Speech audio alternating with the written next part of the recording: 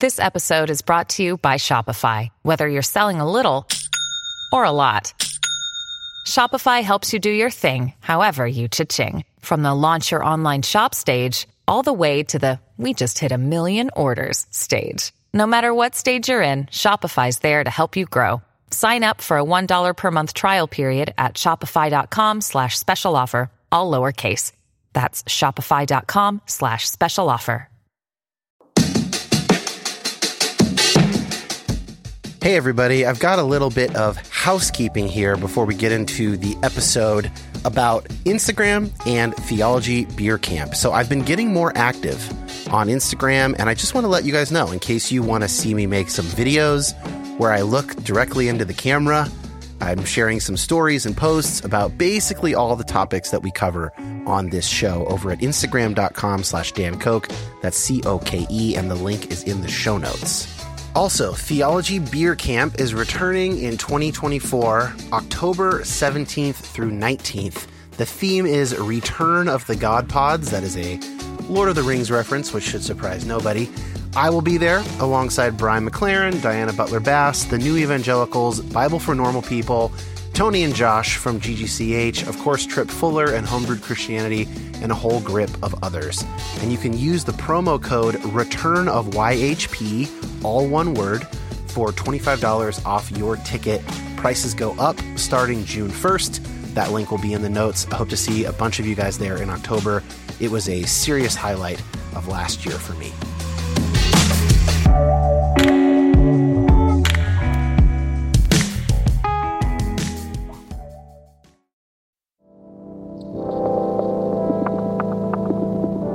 My name is Dan Koch.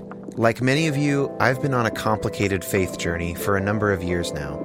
And while I tend to find myself on the progressive side of Christianity, my goal is not to make liberal converts.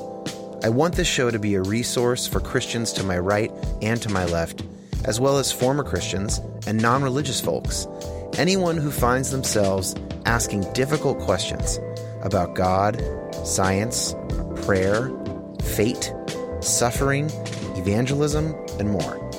So many of us have been given bad answers to those good questions, often by people with pure intentions. I want to say that you have permission to take both Christianity and the modern world very seriously. And I hope to facilitate that by introducing you to people seeking God across the Christian spectrum, engaging hard questions in a multitude of ways. Thanks for listening. I want to share something really cool that happened recently in the Facebook group. Somebody asked about faith-based children's books that present alternatives to some dominant theological models. Think lots of penal substitutionary atonement or wrathful views of God. And that turned into this awesome little crowdsource session. Many of you know that my wife and I are expecting our first child in February. And so we were both like watching that list develop and commenting, and we're going to grab some of those books for our little guy. And it was just an awesome moment. And I feel like sharing it.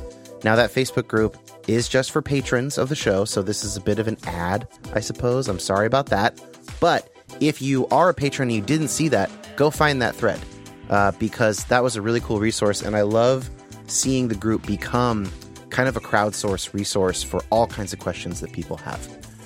Enough of that ad. If you want to become a patron, patreon.com/Dan Koch or youhavepermissionpod.com. Click Become a Patron. There's a link in the show notes to that. One other announcement. This will be the last full regular episode until after the new year.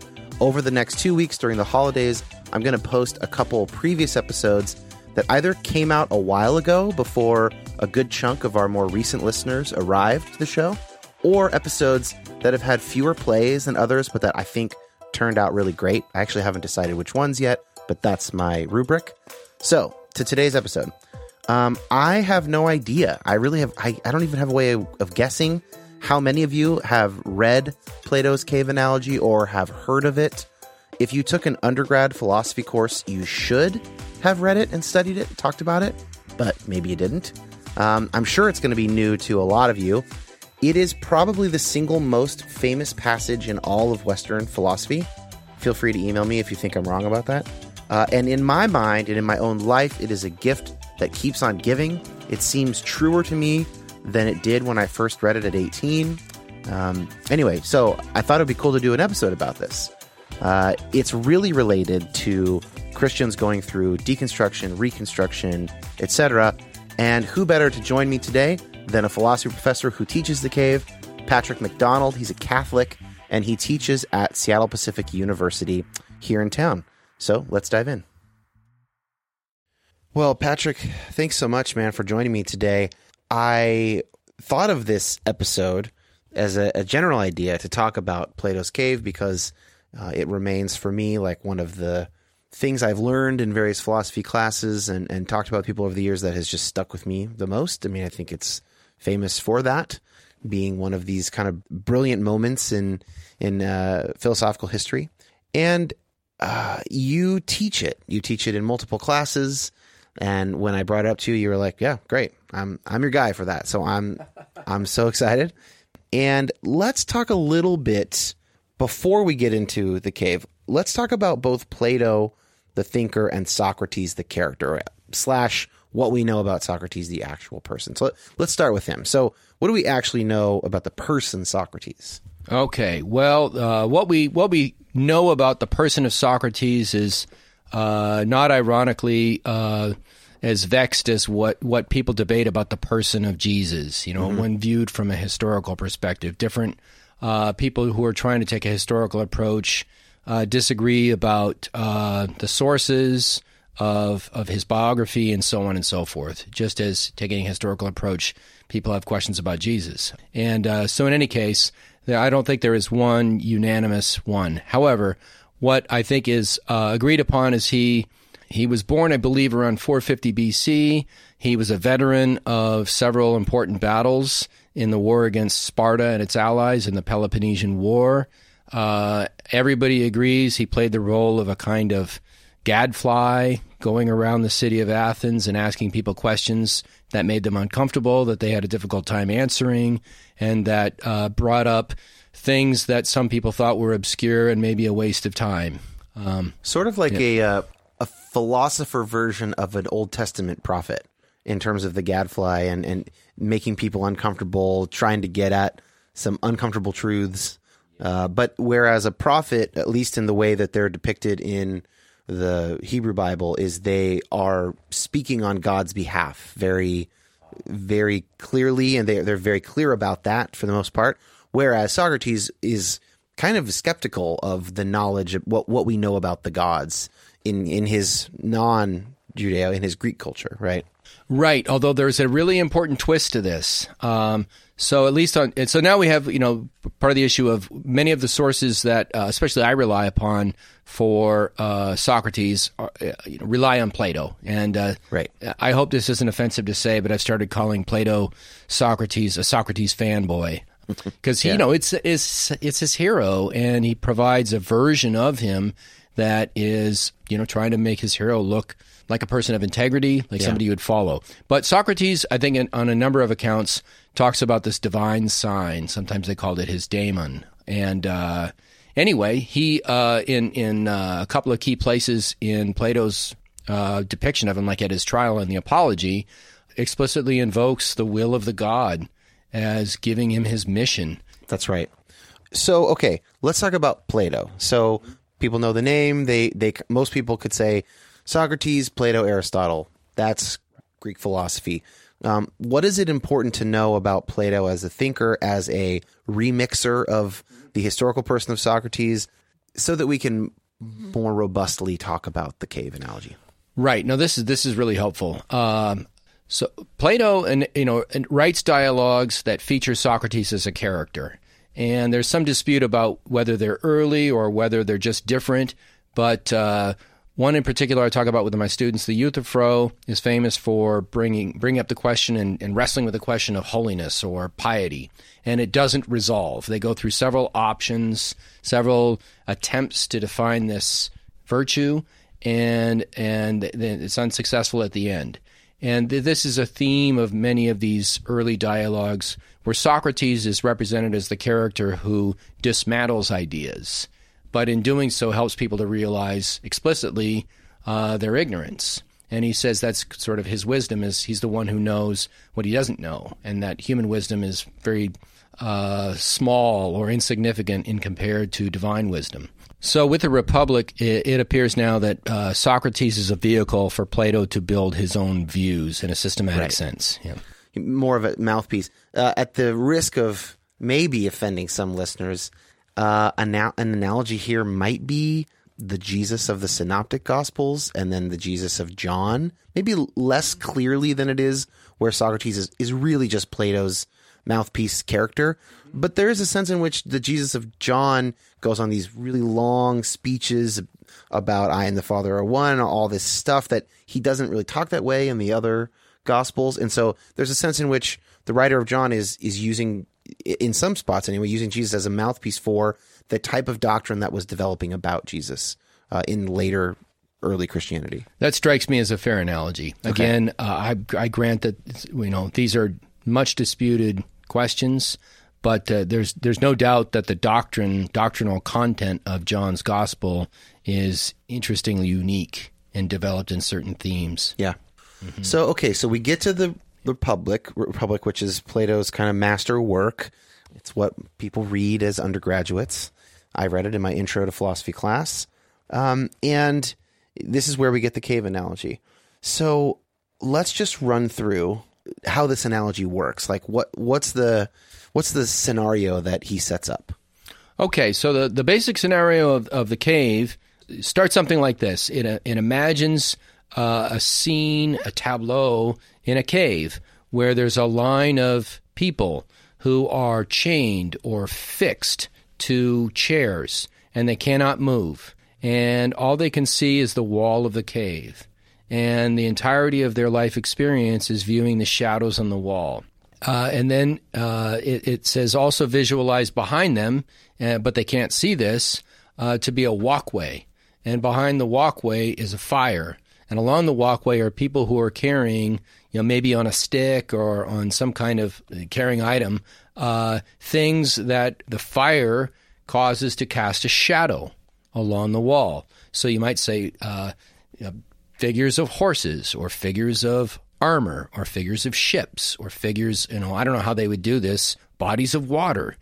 But he talks about in the Republic, imagine that they're making sounds, and the sounds can echo off the walls of the cave. But to the prisoners, it looks like, it seems like, it doesn't look like, it sounds like the sounds are coming off, out of the shadows. Right. And so that's their reality. Their reality is that they can't move, so they don't know that there are people behind them. They don't know there's a fire. All they've got is the shadows and the sounds that are ricocheting off the wall. That's right. Yeah. And they think that is what's real, and they don't know better. That's it. And then he says, imagine that one of them is cut loose and turned around. And he actually uses some terminology like forcibly. They didn't volunteer. They didn't get a text. Interesting. They were forcibly caused to be freed from these shackles and turned around. And he goes through a couple of comments here, but basically he says, imagine as they face the fire, how dazzled their eyes would be, how disoriented they would be when asked to try to make out what the fire is or any of the things that might be illuminated by it. Yeah, they would need a moment for their eyes to adjust, right? Just like you do if you walk out of a movie theater or something. That's right. And he goes to some pains to talk about the painfulness of this. And so that's the first big step is making one's way towards just the fire inside the cave. But he then makes a point of saying, but they continue past this middle stage and out of the cave and into the light of day. And of course, their disorientation is even greater as they try to make head or tail out of whatever it is that they are encountering in the full light of day. But as their eyes adjust, as they get acclimated, they start to actually experience real things, real trees, real bodies of water. Real ships. Yeah. Real ships, Not exactly. just the shadows of shapes of them. That's right. He doesn't talk about real food. I think he doesn't want to get into that, but I can imagine that. Yeah, right. Yeah, real food. And if I recall correctly, it's a laborious path out of the cave. Are there any other details about from seeing the fire and the shapes to arriving out in the sunlight, and any other important details along that path? I don't think that none that I can recall that are really crucial, except for just that the whole, like you said, it is laborious, and this is meant to depict the laborious process of coming, of being educated. Right. So, okay, before we get into any sort of theistic takes on this, just give us a mainstream kind of reading or understanding. Your average philosophy professor teaching this somewhere in the Western world, what's kind of the interpretation of the cave? I think the main interpretation is that this is one way of understanding Plato's theory about the structure of reality. That the reality is broken into two, main levels: the visible or the sensible, and the intelligible. And the sensible is the world of change, the world of physical objects, but also the world of their reflections, which are imitations, in a sense, of lesser realities. So people might have heard the phrase "the forms" or a Platonic ideal, or this is his idea of.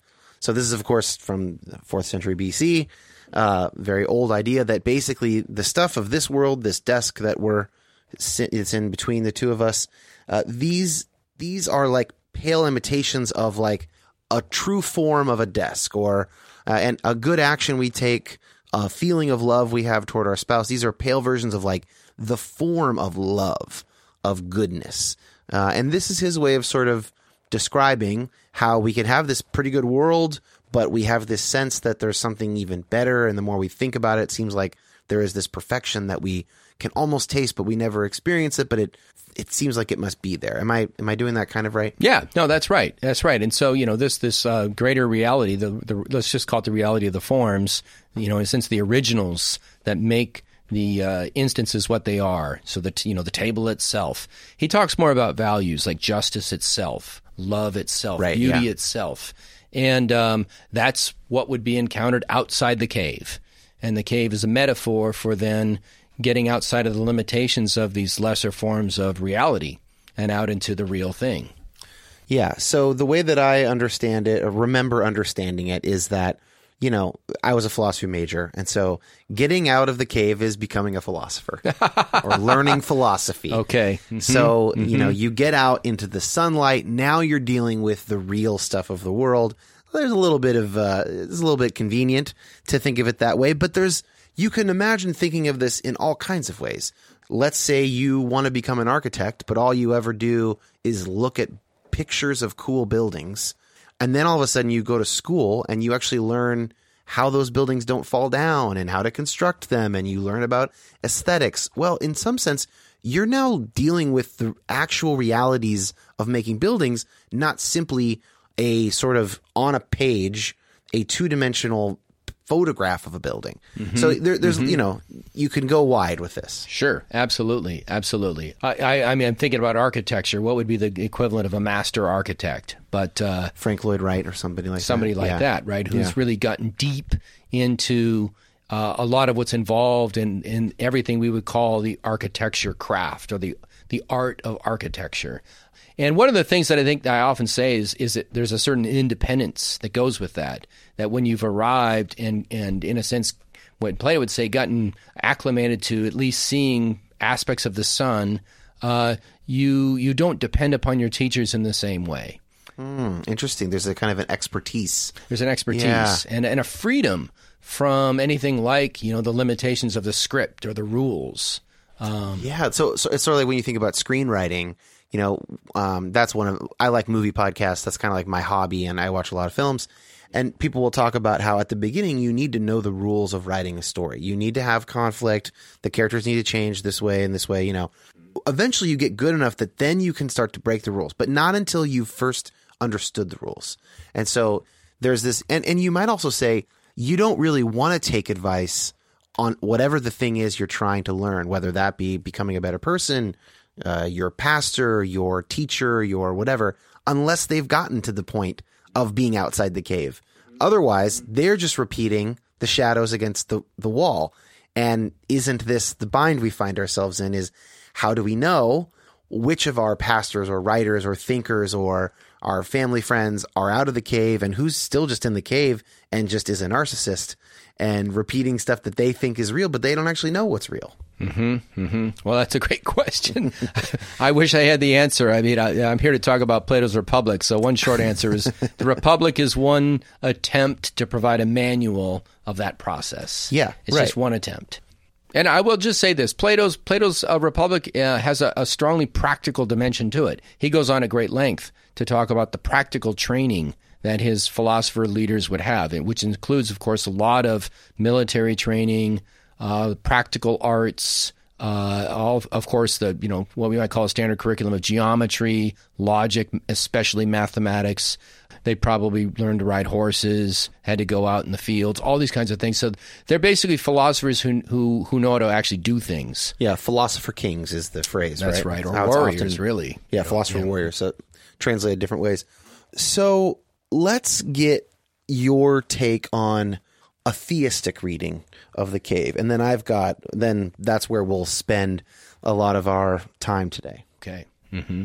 Well, I think that there's a couple of clues in Plato's Republic that he seems to be talking about something that is not only just an ultimate reality, but something that has the kind of goodness and the kind of perfection and the kind of connection to what else exists that I think starts to suggest, I think he may have been talking about God.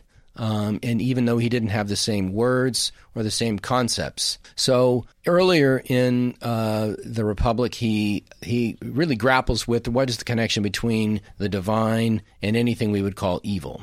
And so that's one place. And then he talks about God's absolute perfection and God's changelessness. And so these are, discussions about God.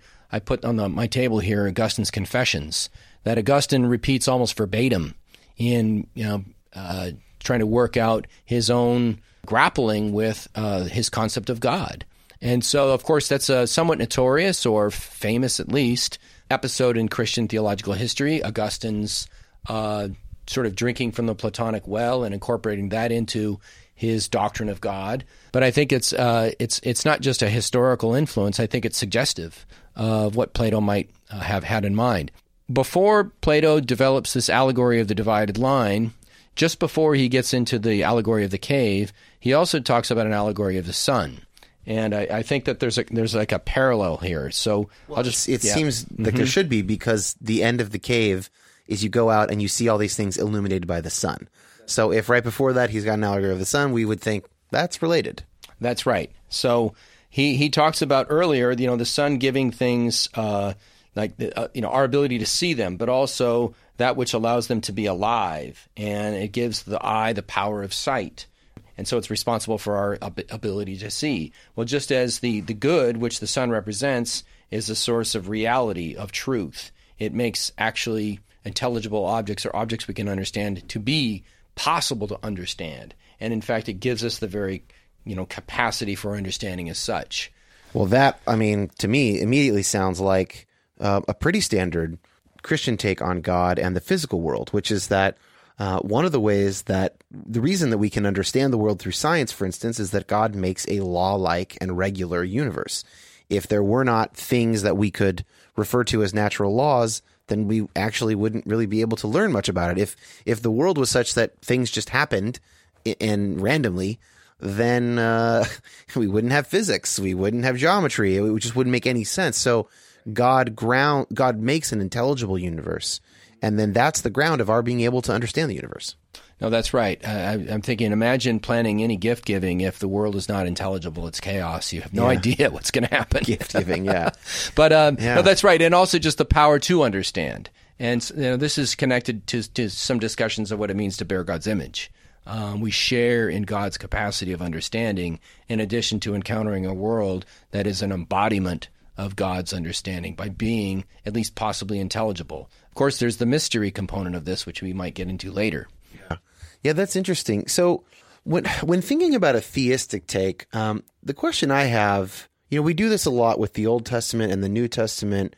We do it all the time where if we want to really understand what Jesus is saying, for instance, we might think, well, it'd be good to know what Jewish people of his time thought. And then we will control for that. And then we tend to think we'll have a better purchase on like what he's getting at. So an example that comes to mind is we think about going the extra mile.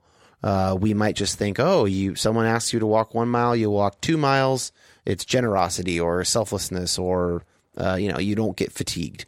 But when you learn, for instance, that when Judea is occupied by the Roman military, and that it was legal for a Roman officer or soldier to require an Israelite or anybody else they had conquered to walk with them and carry their stuff for up to 1 mile. And then you have Jesus saying, go another mile. Well, now we're getting into basically civil disobedience. We're getting into nonviolent resistance of like, I'm going to show how unjust it is that you're occupying my country by embarrassing you, by like suffering even more and showing you how unjust this rule is. Right. So that's an example of when we can control for the context. We get new meanings. Plato. So you're already kind of hinting at, you think Plato's got this really quite fascinating and nuanced view of God that is in a lot of ways consistent with a Christian understanding of God. What I think would be good to know is, what did people believe about God or the gods in around that time, such that how was this a departure from that common understanding? Well, that's a great question. Number one, I'm certainly not an expert on Greek religion. However, there was still a lot of common acceptance of some kind of realistic interpretation of the gods as depicted by many of the traditional stories in Homer and Hesiod and many of the other traditions. Zeus, a lot of Hercules, et cetera. Yeah, that's right. And yet there were other philosophers who were starting to develop, lines of inquiry that are calling this into question. Actually, a great one is Heraclitus. Heraclitus has this concept of the divine logos, and it's a principle of order among the change. You might recognize that from John 1:1. That's right. Same Greek word, right? That's right. Yeah. Same Greek word, exactly. Now, I would not say the same meaning, but it's not the same word randomly. No, whatever it meant in 100-ish AD, it is coming from the Greco-Roman culture. And that word would have initially been 500 years prior. It would have been understood in the Heraclitean way. That's right. So there's these nuances to the development. Well, we might say I'd call it almost a development of the doctrine of the divine in the Greek philosophical community. And Plato's well aware of many of his predecessors. So Plato himself, it seems really clear to me. And this comes out, for example, in the dialogue I mentioned earlier, the Euthyphro, these depictions of the gods as squabbling with each other and competing over whose favor one would have, and whether this kind of action or that kind of action is appropriate. And it actually is used as a technique to dismantle one of the definitions of holiness, which is to do what the gods find dear. Well, if the gods disagree, Hera might find the infidelity that someone is engaged in horrible and hate it, and Zeus might find it, worthy of applause. And right. So you get this conflicting idea of what the gods want, and Plato's like, no, if there's like a god, probably just wants one thing, not random things at random times. That's what people want. Aren't we just doing people and calling them gods? Right, and in maybe not so subtle a way, but somewhat subtle. He doesn't come out and say this in so many terms, but I think he finds this way of depicting the gods incoherent, and is I think an unrelenting critic of anthropomorphisms. So basically, representing the gods as humans with all of our foibles and limitations. It seems like we can draw a parallel with some of the teachings of Jesus and map it onto the cave. Let me take a stab and you tell me what you think. I've been recently talking a lot about the divorce passage in the Sermon on the Mount. So the way that I have enjoyed thinking through the divorce teaching, Moses permitted you a writ of divorce, but I say don't get divorced basically unless infidelity. And in the Sermon on the Plain, he doesn't even say that, or one or the other. One of them, there's not even an exemption. So the looking at the wall is like, well, we just have to do the right thing, and here is the letter of the law, and if we abide by it, God will be happy. And Jesus is like, get out from the cave, get your head above ground, and recognize it's about not exploiting each other. It's about love. And you can get a divorce, but your wife can't get a divorce, and you can ruin her and basically not give her anything. She's ruined in the eyes of society after that point. You can't do that. The real fact of the matter is that like caring for each other is what matters, not following the letter of the law. How'd I do? Well, that sounds pretty good to me, although I come from a tradition that's a little, let's say, not unrestrained, but willing to develop the interpretation of the scriptures in light of an ongoing inquiry. I'm talking about the Roman Catholic Church. Right, I was going to say you're Catholic. So there's a whole set of principles about appealing to, for example, natural law as a set of concepts to apply the teachings of Scripture to new circumstances. So, but I think what you have to say is quite, apt. It might be that I don't have the final correct interpretation of all that. Sure. But in the mind of Jesus of Nazareth at the time, he is sort of trying to like wake them from looking at the wall and get them up out into the sun. Totally. Something one way of putting that is he's against legalism, right? Yeah. And I think this is part of broadening out the offering, in a sense, broadening out the covenant, having a new covenant to reach the Gentiles and to reach a wider world, which requires at least some kind of encounter with what was peculiar in Judaism, and this is the story of the early apostles, right? Trying to widen that out, which requires thinking about these kinds of questions. Of course, what is the point? I love saying God did not make man for the Sabbath, but the Sabbath God made for man, right? For humans, right? And so it's like a clear invitation to think about what is the deeper point of all of this. So of course, Plato, this is crucial. In fact, it actually gets into some things he says in the Republic about keeping legislation somewhat minimal, because if you have the right leadership, they don't need to have everything codified. They themselves are almost an embodied codification of the good. If you've done your work right, which of course is a little bit scary. Yeah. Well, I have thought many a time that Trump's America is the polar opposite of Plato's Republic in that sense. Although, perhaps in its regularity, a little bit simpler to interpret. The other angle I'd like to take on this theistic version, and I'm sure you see this with a lot of your students here. We're at Seattle Pacific University, Christian College, where you're a philosophy professor. Deconstruction. When people deconstruct their faith, it is often feels forcible. People don't tend to choose it. It's not like they think, I'll start questioning everything I've ever held dear now. Something happens and they start to it. It is painful. It hurts to move. Your neck is stiff. Your eyes are hurting when you're seeing the fire and then you see the sun. And then you get up and you look at things differently, and and you're trying to discern which aspects of the tradition you were given were just images, and in what instances were you actually given something like the real thing. I mean, does that feel like it relates? Oh, it definitely relates. This is the process that I don't necessarily want to think of it as a triumphalist process at all. In fact, almost the opposite. But that's where we find our students, and we somewhat induce it. I think it's our job to induce some of this re-examination. But I think largely to try to give students some tools for going through that process, and to give them some assurance that we're there along with them.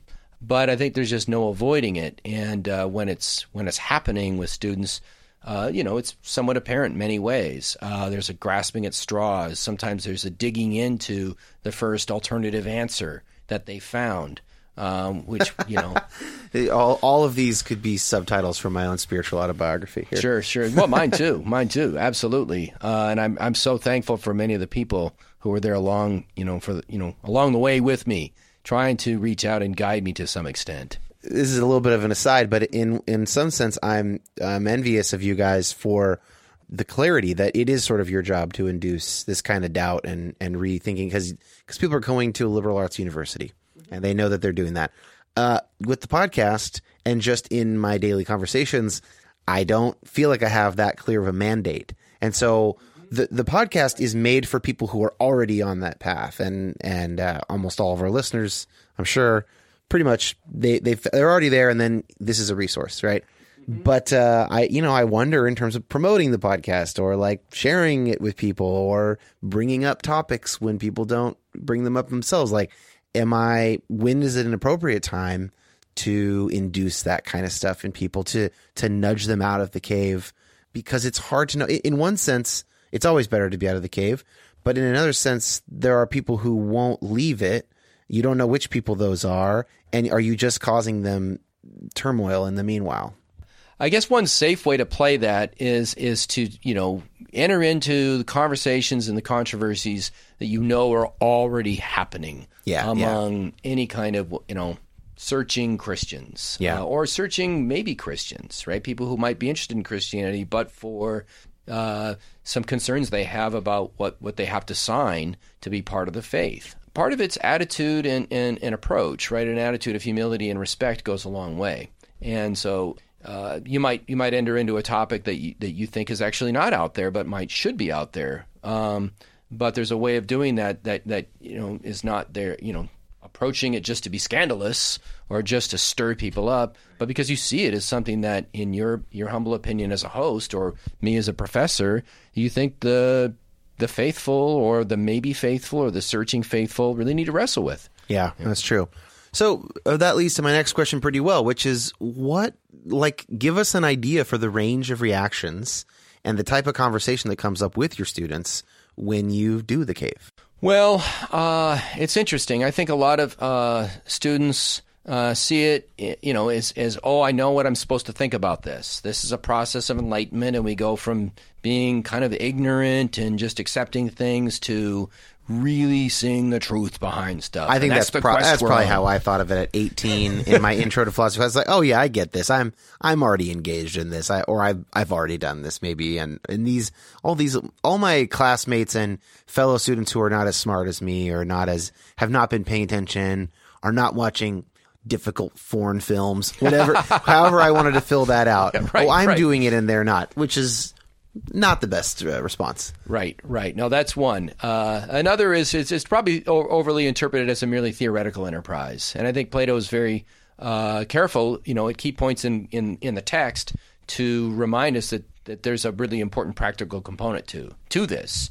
So the practical component, in part, is what he's asked his candidate philosopher guardians to do, by way of training and getting experience and the like. But then, secondly, when they have made it out of the cave, they don't get to stay out of the cave. And so I think sometimes students are struck by this, like, wow, I really can't believe they're going to be forced to go back down into that dungeon.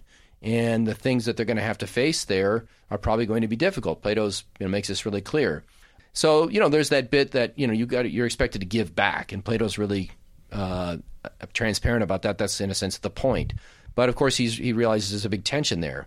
There's basically, you become educated so that you can educate. That's right. And lead. Right. You got to get back down into the hurly-burly of the scrum of the political realities, and because that's why you went through the training. Yeah, the whole point of ascending from the cave is to be able to sort of help the cave dwellers in the end. And that's a very Christian ethic.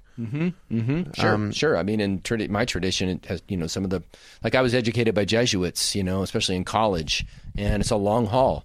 And they're trained as spiritual formation, but also in intellectual formation to bring both of those to, certain educational contexts. And they devote their lives to this. It's also reminiscent of the bodhisattva ideal in Buddhism. So there's the Buddha, and then there's you can, in theory, attain enlightenment at the Buddha's level. But the bodhisattva, which is how they view Jesus and other religious figures from their lens, is the figure who could reach enlightenment but stays down among people to teach them. And the passage, who did not take equality with God as something to be, what is that thing? In Paul? I think it's just the Philippians passage. Yeah, where Jesus became incarnate. Yeah. So the kenosis passage. So that's in a sense related to. So that's just kind of a cool thread to pick up. There is a kind of a universality of this idea of you find some truer things, or ultimately true things, and you don't just keep those for yourself. That's for the service of mankind, basically. Yeah, that's interesting. So, and it's painful, right? And that's part of it. That's painful to go back. Be painful. Yeah. And he says you will be misunderstood. You may even be risking your life Because when you and he I just read this today again. There's this. Sorry to kind of go off on this, but I think it's important and it's connected to this. There's two ways of being dazzled by your inability to see. One is exiting the cave and being dazzled by the fire and then the light, and the other is experiencing, well, maybe not dazzlement, but basically your eyes don't work right, and that's when you go back down in the cave. And you're no good at making sense of the shadows, until you, again, acclimate yourself. And, he says that it's important to keep in mind these two ways of being challenged in our functioning. But those who will serve have to go back down and make that second transition. Yeah, that's really interesting.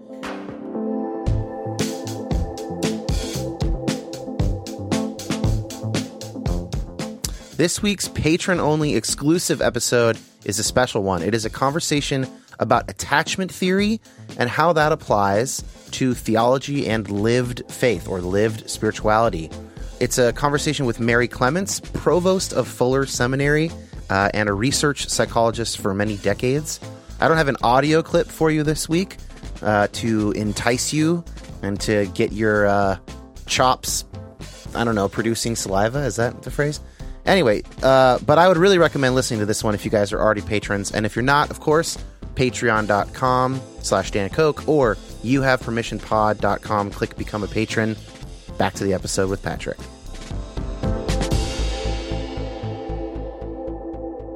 I wonder, too, if we might wrap into this another idea. And I don't remember the thinker's name. And there's a lot of different ways to phrase this, but there's first naivety. Second simplicity, I think, is maybe a way to put that. I think I remember Cornelius Plantinga saying this in an essay, but somebody else might have said it as well. Yeah. So some people say, original faith, deconstruction, reconstruction, or first naivety, catastrophe, second naivety. There's a way in which you can go through, in the context of faith, deconstruction, reconstruction, you start out with something, it's given. You go through the painful, unintended process of tearing that down. And then, ideally, you can return to something. It's going to be different, but it's probably going to be better than what you had, and certainly better than having nothing. And then, when you've done that, now you can be back into the community and basically offer that. And whether that doesn't necessarily mean you have to become a podcaster or an author or a speaker, but you just offer it to people in your life. And I think that probably the ideal that most listeners of this show have, that I certainly have, is what we want is to end up with, of course, not that it's going to ever be completely fixed, but to basically end up with a different and better and more robust love of God that then situates us in the world in a more robust way. Such that love can fill us and flow through us. And that final move, going back into the cave, that's kind of that's a good analogy for that. No, that's right. And I think it's in various domains, people who have reached a high level of expertise are stand out by their willingness to then work with the neophytes, the beginners, whether it's someone teaching car shop who's actually was a master mechanic and traveled all over the world working on cars, who's at your local high school, working with a shop class, and just delights in bringing people into that. There's also something kind of natural about that to bring lifespan psychology into it a little bit. I don't remember again which thinker it is, maybe Piaget or some other famous psychologist, but basically in a standard healthy human lifespan, a certain age, after the kind of heyday of your career, it is normal and healthy for an adult to enter the phase of their life where they are reinvesting in the youth. And they get value from that. I mean, it makes them feel good. They're passing on the skills so we can see how it's beneficial to society as a whole, but it also is tremendous meaning. You see the grandparents sort of teaching their grandkids and spending time with them, or mentoring people in a professional situation or a spiritual situation, or whatever, that kind of unofficial life coaching of people with wisdom. And that also feels good and like how things ought to go. Yeah, I think so. I mean, just I totally second that on the standard level, which is really important. It's just the giving back and then having that time. I think on the second level, and I think Plato took this seriously, and there's some references to this. Once you've reached a certain point of appreciation of depth and complexity, you're able to see that at work in simplicity, and you don't need to wallow in the complexity as such. You can have just as profound an experience by dealing with something as simple as making bread or cookies or fixing a car, the wonders of the wrench or the ratchet set or whatever it is, or the liturgy, just the basic liturgy, the wonders of the basics of the liturgy. Yeah, that's awesome. Okay, so our final section here, which might take a while, but basically I have a bunch of questions about what you think the takeaways should be for a thoughtful Christian when considering the cave and basically sort of Plato's ideas around the cave. And so the first one is this question of religious pluralism. There are people of other faiths that seem to have sort of religious experiences, wisdom building experiences, and then of course there's Plato himself, who was in a non-Judeo, pre-Christian world, did not have the Old Testament, did not have the New Testament, comes up with this thing that's so beautiful that we have been robustly applying to Christian life. Just where do you go with a question like that? Well, I think taking Plato seriously, to some extent in his own terms, I think is a helpful way of opening this up. So one way to take Plato, really how I was, in a sense, introduced to Plato, was that Plato is important because of his contributions to Christian theology. As I mentioned earlier, someone like Augustine. Being raised Catholic, right? Yeah. So being raised Catholic, that certainly is not something I learned in evangelical high school. But being raised Catholic, sure. Plato's important for Christian theology. Sure. The Roman Catholic theological system is the most indebted to probably Greek philosophy. No, I think that seems right. At least tied for the lead. At least tied, we'll call it that. There's a lot there. But I think learning to just encounter Plato in his own terms, allows one to then start to ask questions like, well, I would just say this as a Christian, how is God working with him, right? How is he encountering what we sometimes call the resources of general revelation? I think as Paul mentions in the letter to the Romans, chapter 1. And then you see how he does it. How does he model the encounter with these questions, doing so with integrity, doing so that takes them seriously in a way that is fruitful for Christians to learn from. And so then that opens up, I think, well, if he could have this gift to give us, who else might have this gift to give us?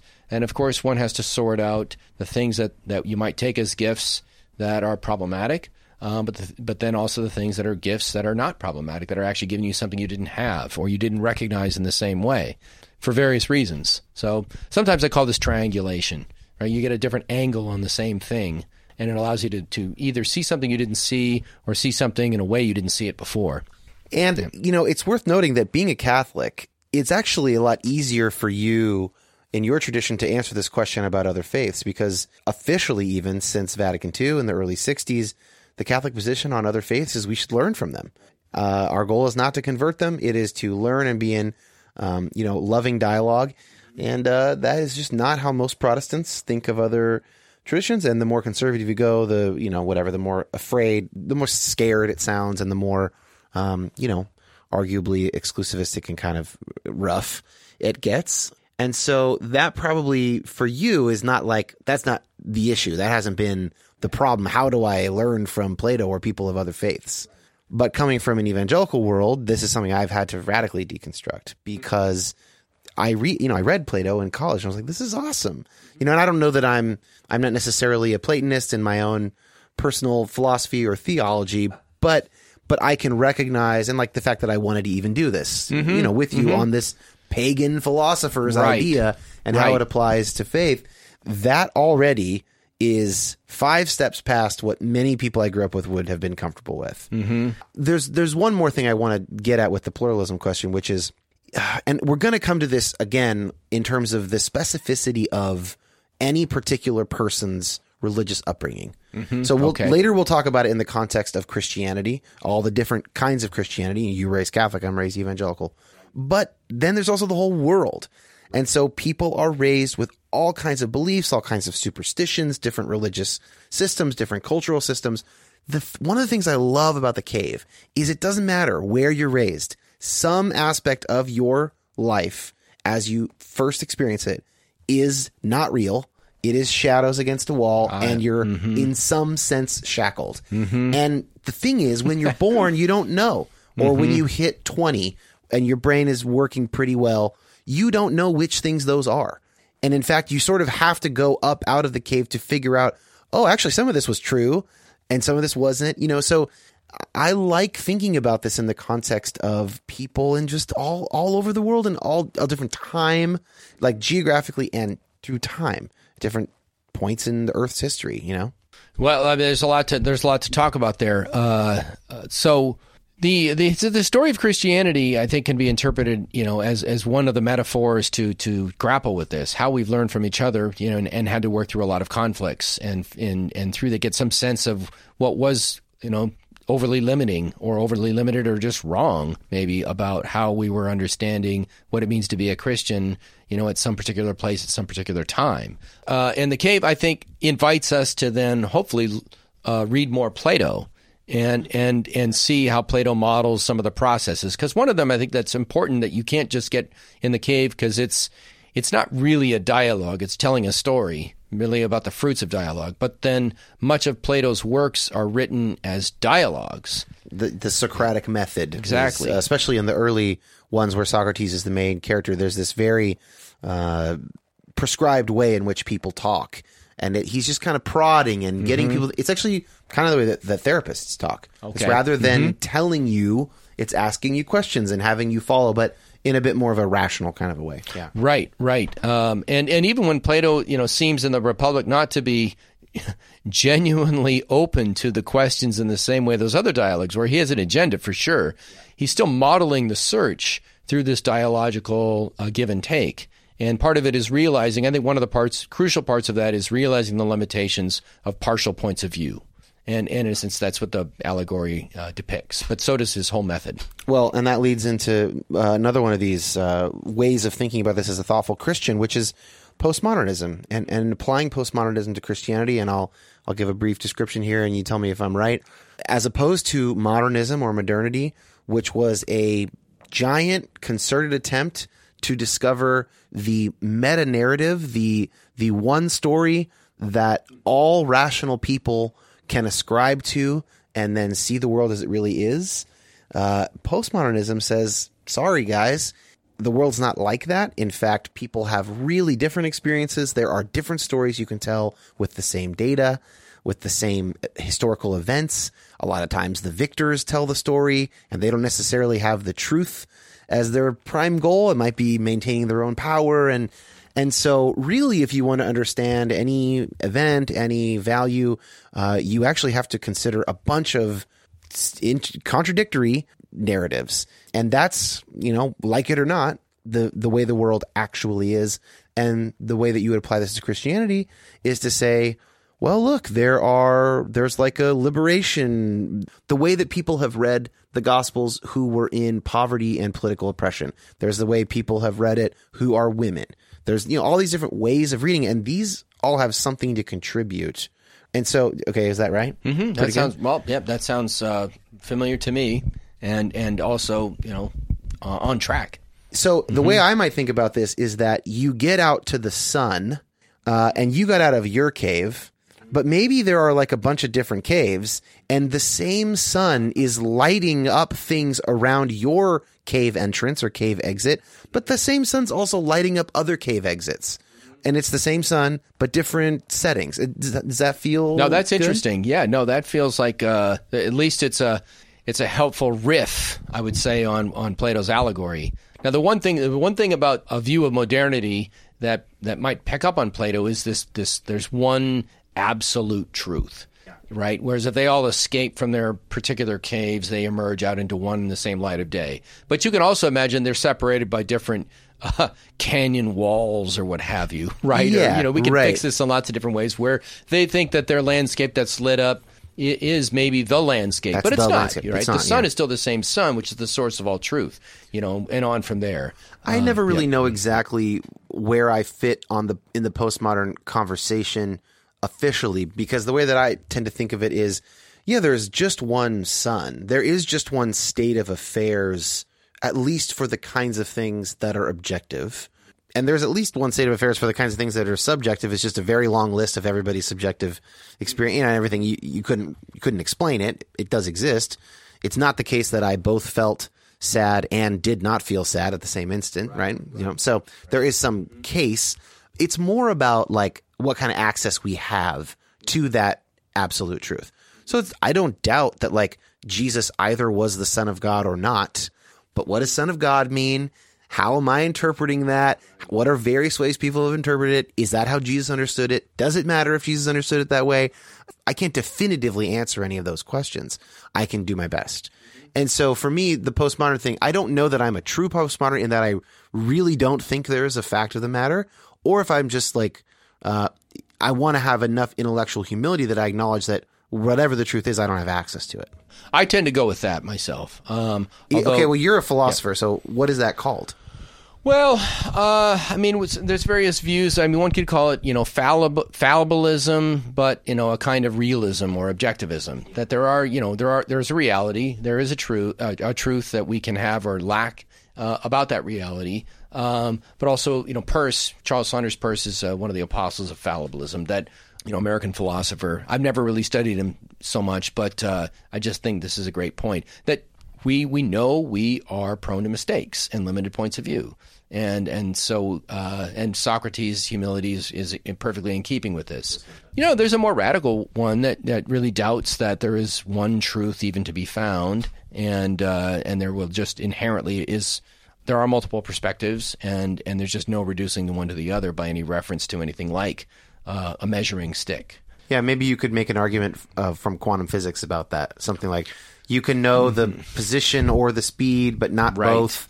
Right. And so maybe there's a sense in which there just isn't one. I don't know if that really works for other things, but that's interesting. I think it's a good question. It might depend upon the question or the kind of entity we're inquiring into. I was just thinking, though, when you were saying it lines up with Socrates, the more I think of it all the time, the more I learn, the more I recognize how little I know. That's one of his, I don't remember which dialogue it's from, but that's a famous... It's from the Apology. From the Apology. When he's trying to deal with the Delphic Oracle's proclamation that no one is wiser than Socrates. And he thinks, I don't know much of anything. How could this be right? And he starts to test it. Yeah. And so then what he comes to is, I know the most insofar as I acknowledge that I don't know very much. And I feel like that becomes more true to me every year. And the way that I've been kind of thinking about it is like, so I learned something, let's say, I'm in grad school to become a psychologist right now. So I learned something about whatever, schizophrenia, or I learned something about, neurodevelopment in infants. It opens up 20 new questions that I don't know the answer to. Right. And if I abstract out, if I zoom out a bit, what I see over the course of, let's say, a month in the program is I've recognized how much bigger the world is. So it's not that I didn't learn things. I haven't reduced the number of things I learn. It's more like the proportion of what I know, given how big I now understand the world to be, that keeps going lower. Mm-hmm. So that's the paradox. It's not about discrete facts, but it's proportion of the world. That's right. And there's no reason to believe that won't ever change. So if I know 50 times what I know now, I will think the world is 500 times bigger.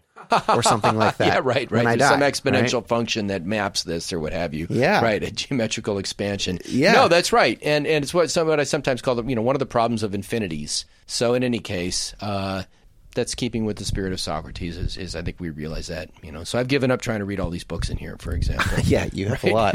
Yeah, there are a lot, but I mean, how many compared to a real library?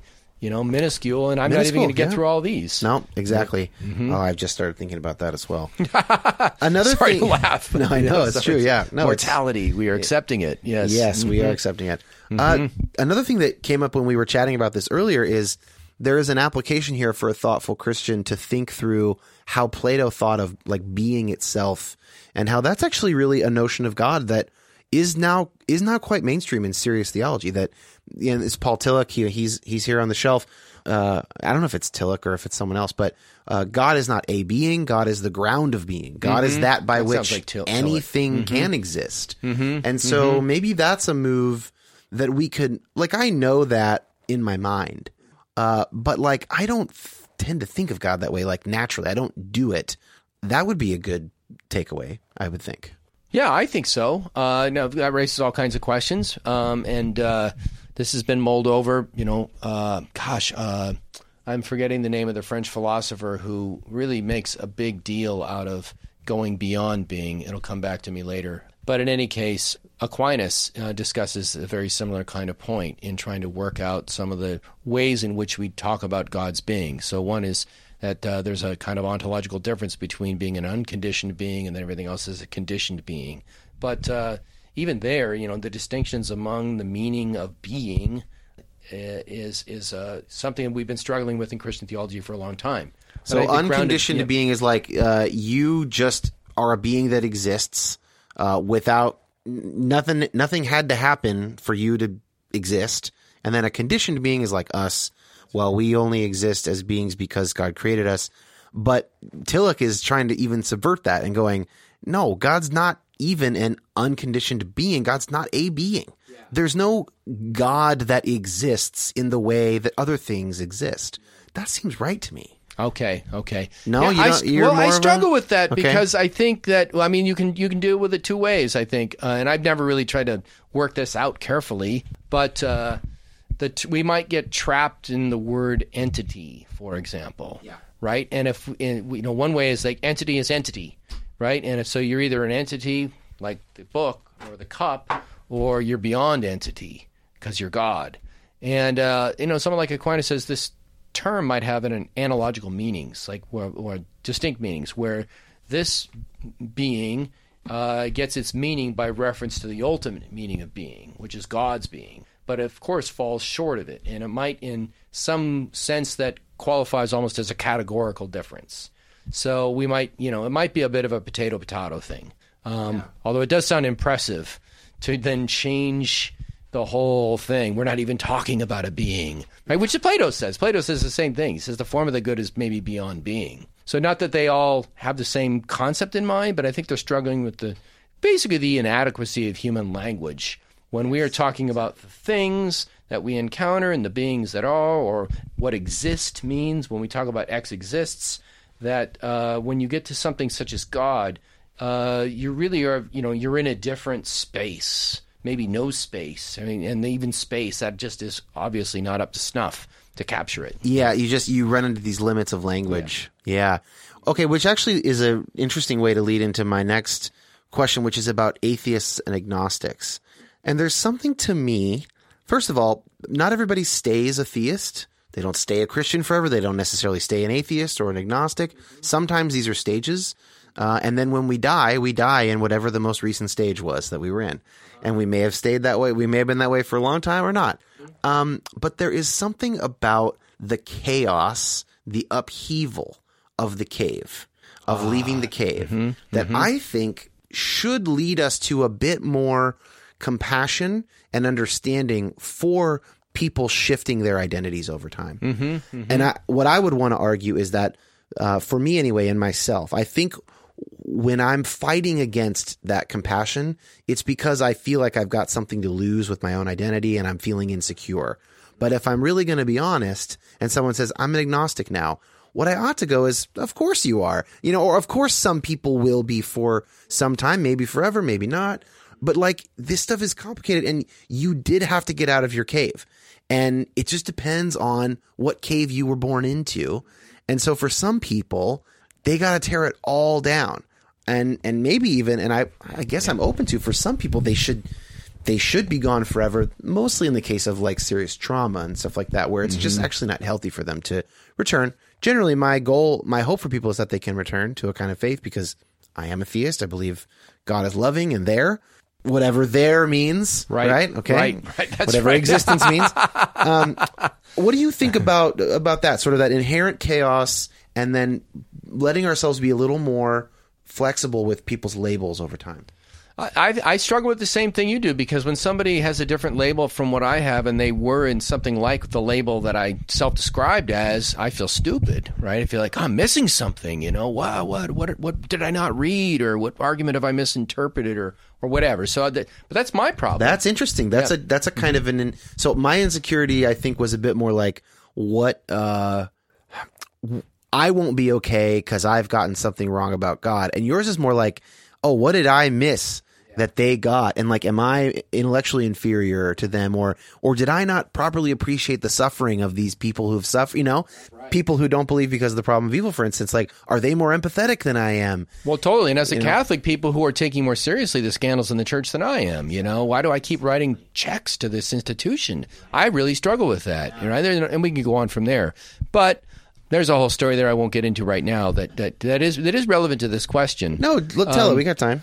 Well, I think at some point when I was an agnostic, I probably would have called myself an atheist, in my late 20s when I was in graduate school. And it took a while to kind of come back to participating, I think with a straight face in the liturgy, having, thought about trying other things and doing that a little bit. But anyway, I had to face the question, how do I want to raise my kids? I think that really made this urgent when I had little girls. And now it was time to, make those decisions seriously. Which is a common time in the lifespan for that to happen. People think afresh, as they should, about religious questions when they become parents. In fact, my wife and I are between churches right now. I've talked about how we left our Presbyterian church, but our main motivation for finding another one is she's pregnant. Okay. And so, we Congratulations. have... Thank you. We have a couple years till that will really matter in terms of... Although...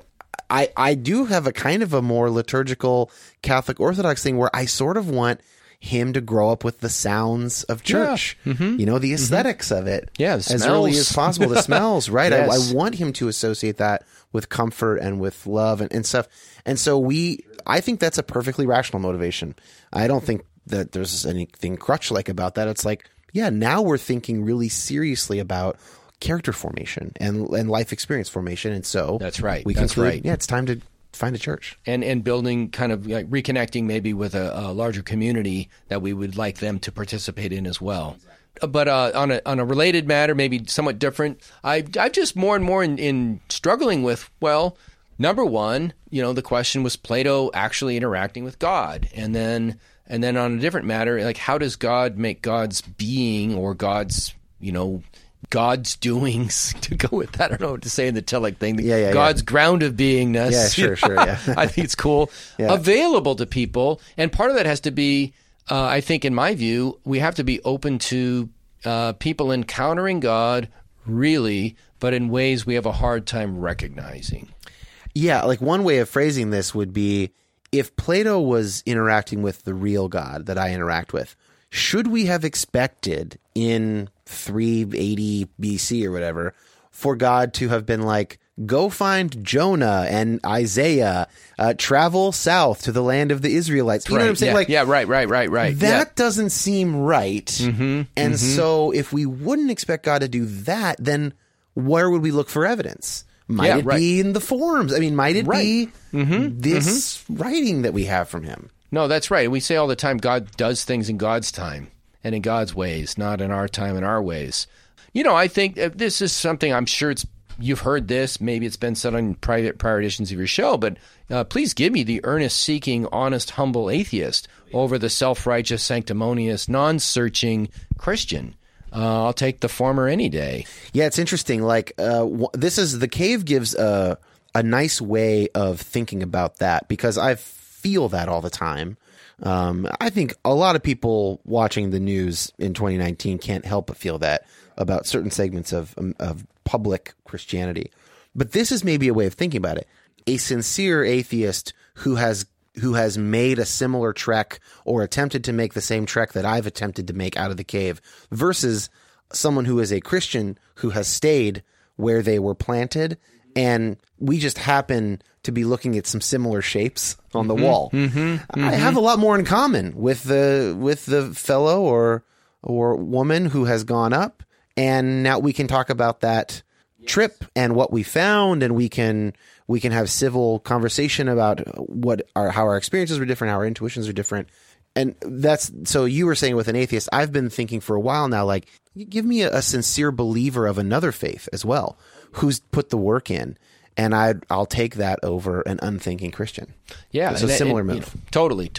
And, I want to be open to people whose I don't know, calling or task in life is not necessarily to do what I recognize as, battle with philosophy, right? There's all that, right? And I don't want to be judgy myself, but sometimes you just, you know what it's like to run into a certain kind of rigidity, and it closes off certain things that I think are important for us to wrestle with, It seems like there's, to return briefly to the pluralism thing too, which also ties into that. If we wouldn't have thought, taking Plato as an example, if we would not think that God would say to Plato, Plato, travel to the land of the Israelites, okay? Then why would we think different about the Buddha or Muhammad? Muhammad's a little harder maybe because but I don't know. But certainly the Buddha or the founders of Hinduism or Lao Tzu and Taoism or Confucius, like if we wouldn't think that for Plato, what are the consequences for these other faiths? Right. Well, I mean, there's by parity of reasoning, there's a reason why God didn't, beam them over to Israel, or vice versa. And I don't know what that is. I don't presume to know what that is. But I think that, I don't even want to say much about it because I think that I have so much to learn about those different traditions. And I don't want to be patronizing, right, by saying, oh, they're probably great. I don't know that much about them, right? But I've looked more into Islam. And I will say this, that I haven't learned that much about it yet, but my way in has been through medieval philosophy and watching how thinkers, after Islam exists for a few centuries, and they have some prosperity, partly from having a lot of land, which has its own story. They also had access to many of these ancient Greek texts, and they start to do the things in wrestling with them, also in conjunction with wrestling with their own theological tradition, and what we recognize as medieval philosophy takes flight, and then actually Christian medieval philosophy learns many of the moves from what happened earlier in Islam. And I just think it's actually quite beautiful. Yeah, amen. All right, two more bits on this, okay, and then we're done. Mm-hmm. The first is there's something about the promise of both pain in the journey and the difficulty of it, but also the reward at seeing things figuratively in a new light. Anything to say about that? Well, I'd love to say that the discomfort and the disorientation completely goes away. That would be a lie. I think you get used to it a little bit in certain ways. Students often ask me, how do you deal with always having these questions? And I don't know. Part of it is, well, that's just what I do, right? I ride a unicycle, right? It's 10 feet in the air. It's you can fall, but I'm kind of used to rebalancing myself. And then, and I think second part of adjusting to something like that is, but there is Plato's serious about that. There's disorientation is there. And if you're not sure you're out of the cave, then you're going to be experiencing some, especially, there's a new bend in the cave, right? Anyway, but also being able to worry less about what you don't know and, try to appreciate the limitations of what you have for what it's worth, like I talked about earlier, this kind of second naivete or simplicity. But you're able to see what's involved in that in a way that you couldn't before. Yeah, it's kind of like I have decided to take like films more seriously.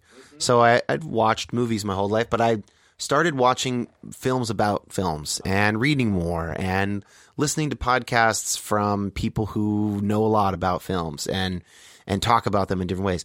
And I just I lost a certain kind of just sheer naive enjoyment, but I've also picked up a lot of really nuanced appreciation of them. And I wouldn't go back, it is better to have, I don't enjoy some movies that I might have used to enjoy, but the more robust enjoyment of the good ones makes it worth it. It's like becoming a connoisseur of poetry or wine or, wine I'm staying away from because money wise, I don't ever want to go there. But also I think that I'm in a new and unanticipated stage of deconstruction. And there was an additional turn in the cave that I didn't realize. And it's, we won't get into it a bunch now, but it really is kind of around philosophy and just the diversity of people of goodwill and sound mind and how hard it is to answer these things, which I studied philosophy in undergrad and I thought I took that seriously, but I think actually I just wanted a shortcut. And I'm realizing now fully that there's no shortcut. It is just that hard. My faith needs to exist despite no shortcut. Last bit here. You mentioned earlier a couple times that for Plato anyway, and as he lays out this ideal society and he describes these philosopher kings, these philosopher warriors, there is a real practical component to them becoming that way. And I thought about discipleship. So Dallas Willard, great Christian philosopher, USC, died 5 years ago or so. He talked about the Great Omission. So the Great Commission, we always think of it as go and make converts. But he's like, doesn't say converts, says disciples. And we actually have a pretty good, robust map of what the disciples did. There are 4 Gospels about it in Acts. And we don't really do that. We don't make disciples. We make converts. And there's a correlation here to Socrates and Jesus, to Plato's way of thinking and the disciples. And I'm just curious, anything you have to say about applying this sort of as a Christian? Well, I hate to just use this. It's kind of tried and true in certain ones, but preach the gospel every day. Use words if necessary. Is a guidepost. Sometimes attributed to Francis of Assisi. I don't know if he actually said that, but if you're going to make disciples, I think number one is what does it mean to be a disciple, and a lot of that's practicing the gospel, and of course that's living out what it's like on the ground. And I think in my tradition, an emphasis on that are the various kinds of works of mercy that one can do and living out, in a sense, the virtues. So it's less emphasis on talk and more on service. And then, of course, as people sort of, if you do that to some degree, people will want to know why, and where are you coming from? How did you get to be this way?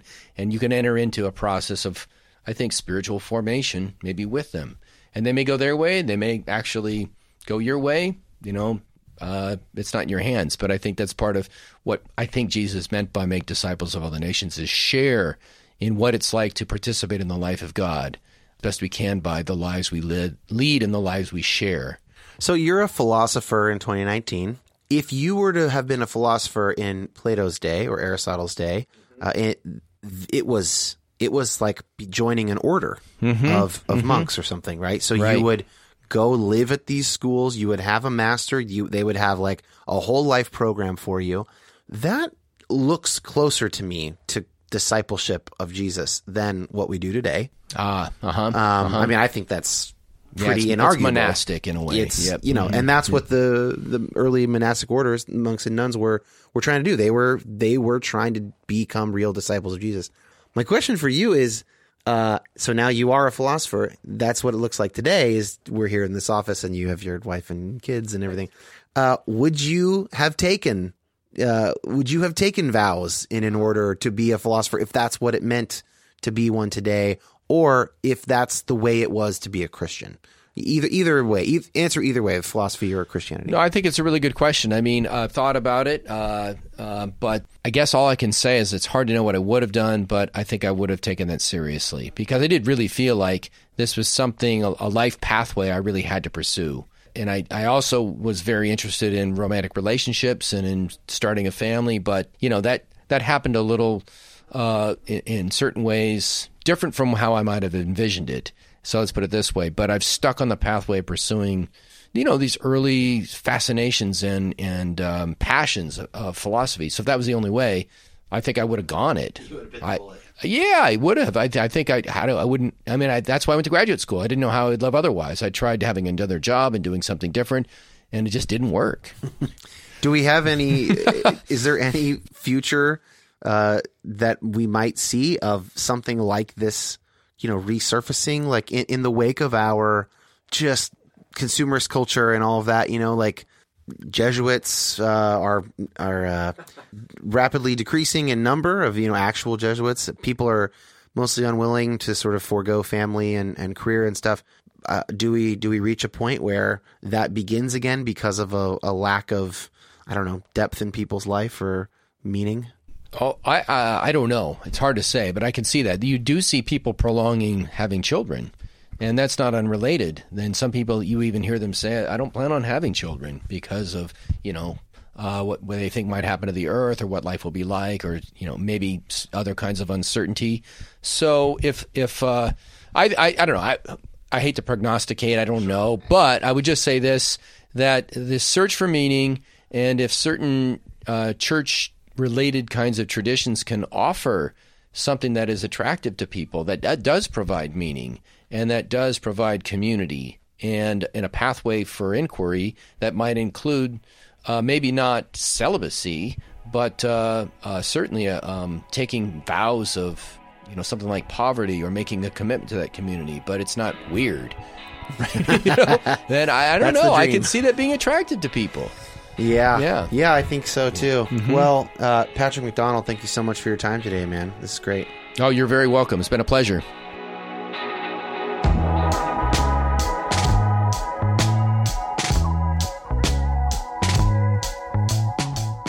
Huge thank you to Patrick McDonald for that conversation today, and thanks to Scott Sanjemi for his wonderful edit of that conversation.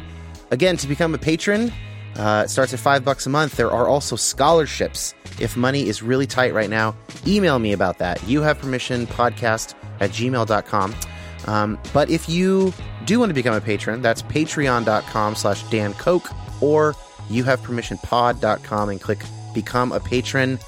We'll see you guys not next week or the next week. Hopefully you guys will check out an episode that you haven't heard before.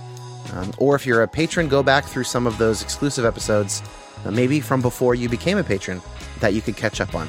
All right, that's enough for me. We'll see you guys in the new year. There's some really exciting topics coming up. I don't want to spoil it, but really good stuff. So I'm excited for that. See you then.